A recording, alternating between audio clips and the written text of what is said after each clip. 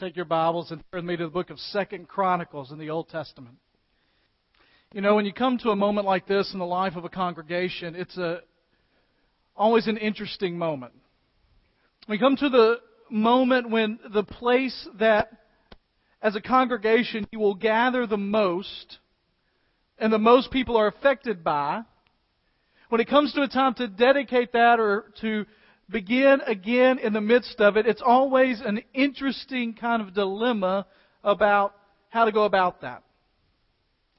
The truth is, you don't want to come in and make a big show, because this is really not a place to make a big show. It's a place to worship the Lord. You want to come in with a solemnness, but you also want to come in with excitement. And I couldn't help but be drawn back to 2 Chronicles, where Solomon is dealing with something on a grander scale than what we're talking about, but a similar kind of emotion. The nation of Israel, for several hundred years, had worshipped and praised God in the midst of a movable church. They had no permanent home. They had no place in which they could permanently reside. But when God called them out of the land of Egypt, He gave instructions about this tabernacle that were to be built. And this tabernacle was to be the place where the people of God would interact directly with God.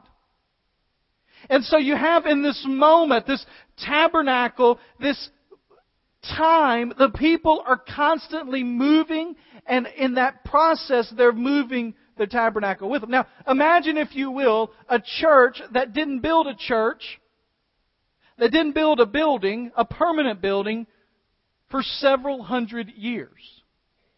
This congregation was started a little over 100 years ago, and in the first few years of its existence, it had several permanent locations, which I guess is one of those things that really doesn't go together, right? Several different permanent locations. This has been the one in which we have worshipped as a congregation for the longest period of time, but the Israelites had no such place. And finally Solomon comes along, and David had this vision for a temple. Solomon builds it, and when Solomon builds it, he builds it on a scale that is impressive to even the biggest skeptic. And as he's ready to dedicate the temple, he comes before the people, and Scripture tells us that he gets in front of them and he begins the ceremony, and he gets them all attentive. And then while he is there, he gets down on his knees on a table in front of them, and he offers this magnificent prayer saying, God, when your people come to this place, be a God that listens and responds. God, when people come to this place and they are brokenhearted, be a God that listens and responds. God, when your people come to this place and their land is barren, be a God that listens and responds. God, when your people come and they have sinned, as we all will sin, God, when they come brokenhearted, turning from their wicked ways, be a God that listens and responds. And as Solomon finishes his prayer, as he is on top of this huge table in front of the nation of Israel that are scattered before him, as he finishes his prayer with his arms lifted to the sky, suddenly from the heavens, fire descends. And the glory of God fills that temple. It says that the glory of God filled the temple so much that they couldn't even think of going in. So the people only know one response. It says out in the midst of wherever they were, they got on their faces before the Lord, and they began to give praise and honor unto His name. And then they partied. Now, that's not the word the Bible uses, right? But it tells us they celebrated for 7 days.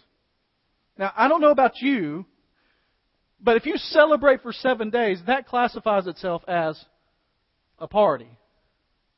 Millions of people celebrating for 7 days what God has done. And Solomon gets them all back together. And there's this understanding that Solomon kind of gets them back together to think, we got to wrap this thing up.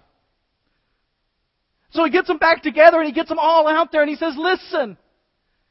And they have another time of dedication and prayer.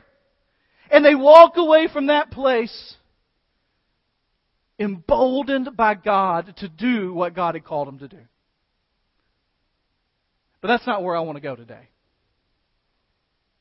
I want to go to what happens after that.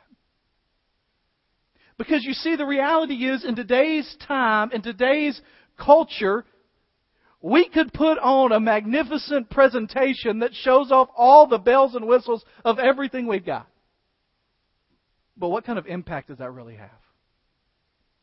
Sometime later, after Solomon's dedicated the temple, in fact, after he's dedicated the temple, after he's built his palace, after he's done whatever he wanted to do, it says in Scripture, in the temple and in his palace, God appears to Solomon at night. Perhaps it's in that moment right before you go to sleep. Perhaps it was in the midst of the night in a dream. Perhaps it was in a vision in those moments in the morning when you're just kind of waking up and it's still dark outside. But it says in Scripture that God comes to Solomon and He says, first of all, Solomon, I have heard your prayer about my temple. Now, God really didn't have to say that.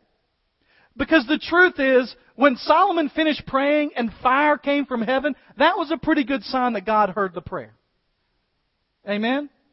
I mean, if I said something and prayed something and suddenly fire came down in this place, we would all say, something happened from God that day. He says, Solomon, I've heard your prayer.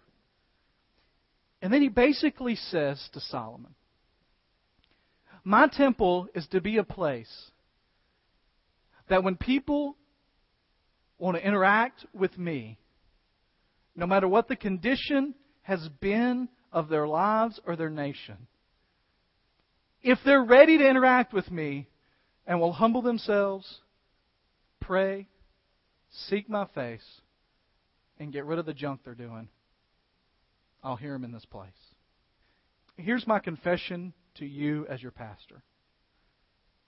I am much less concerned about this particular day of dedication than I am the weeks and the months and the years that are to follow in this place. Because my prayer and my desire is that in this place, in this room, people will weekly humble themselves and pray and seek the face of God and turn from their wicked ways and have their lives changed forever. My prayer is not that just today will be a great day when we pray and we all symbolically come down here and dedicate this room to the Lord, but that every week you enter into this place, you enter as a life dedicated unto the Lord. That you enter into this place as someone who is ready to listen and to hear from the Lord. That you dedicate yourself to the Lord and His service.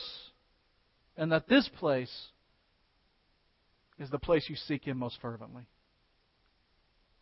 You see, God said that if my people, my group, my children, my church, if First Baptist Church Goodlettsville will humble themselves, the most difficult of the 4 steps, to be perfectly honest. We live in a culture that tells us to value ourselves, to always put our foot forward, to always be understanding of who we are, and to believe in ourselves, to trust ourselves. And Scripture tells us over and over again that that will get you nowhere. That you must come to a place of complete humility before the Lord. Where you say it's not about my way, it's not about my desires, it's not about my wants, it's not about my future. It's about the Lord and what He desires. I am nothing. And on a weekly basis, we need to continually remind ourselves of the importance of humbly coming before the Lord. Are you willing to pray that God will do things in this place that are unexplainable, even if you don't see any benefits from it? Are you willing to pray that God would change the lives of people that walk into this room on a daily and weekly basis, whether or not you are a part of seeing it directly? Would you be okay with the Lord doing amazing things in this place, even if the name First Baptist Church doesn't get out there as the place where it's happening? Willing to set aside your pride and your desires and your wants and your agendas for the purposes of God. It says if they come and they humble themselves and they pray. The idea here and the word here is about the fact that we should never stop praying to the Lord. That we should continually seek His advice and His counsel, His direction and His power.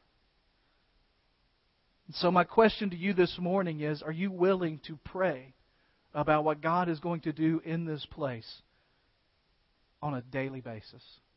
Are you willing to pray that God will change lives? If my people who are called by my name will humble themselves and pray and seek my face.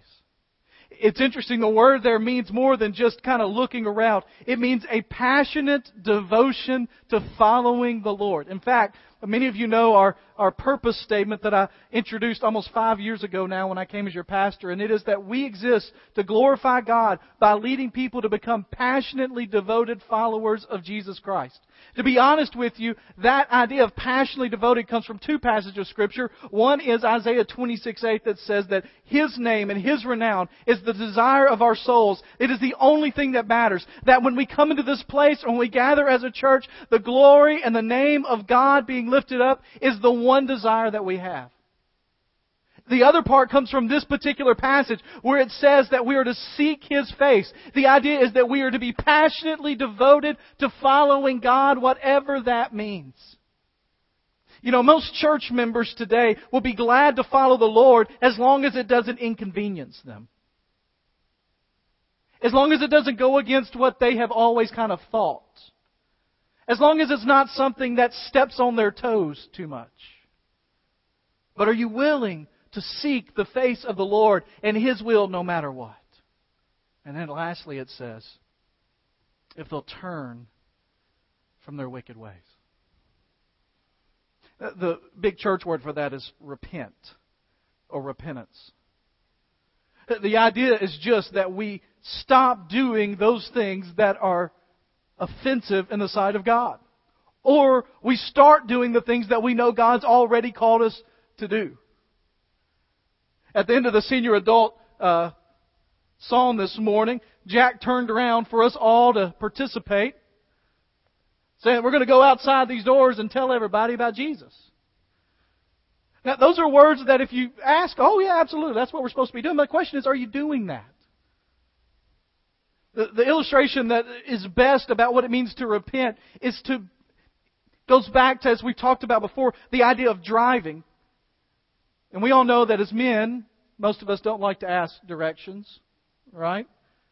How many of you have GPS systems in your car now? Anybody? You know what I find myself doing? I find myself arguing with the GPS lady quite often.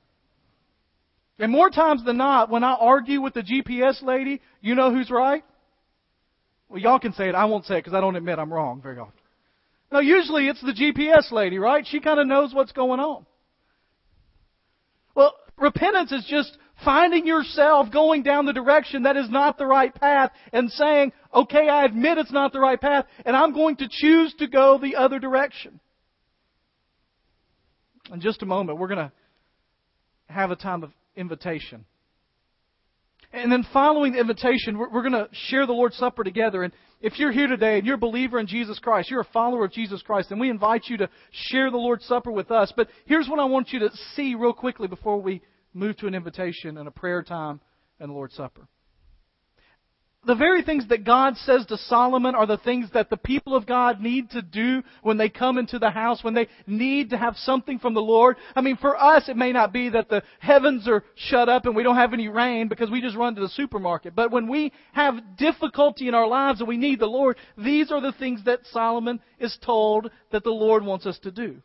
Here's the interesting thing. When we think about the Lord's Supper and the moment when we come to celebrate the sacrifice of Jesus Christ in our lives, it is the same 4 steps that ought to precede every time we take the Lord's Supper. That in reality we're coming to a place where humbly we say, Lord, if not for your sacrifice, I would have absolutely no hope.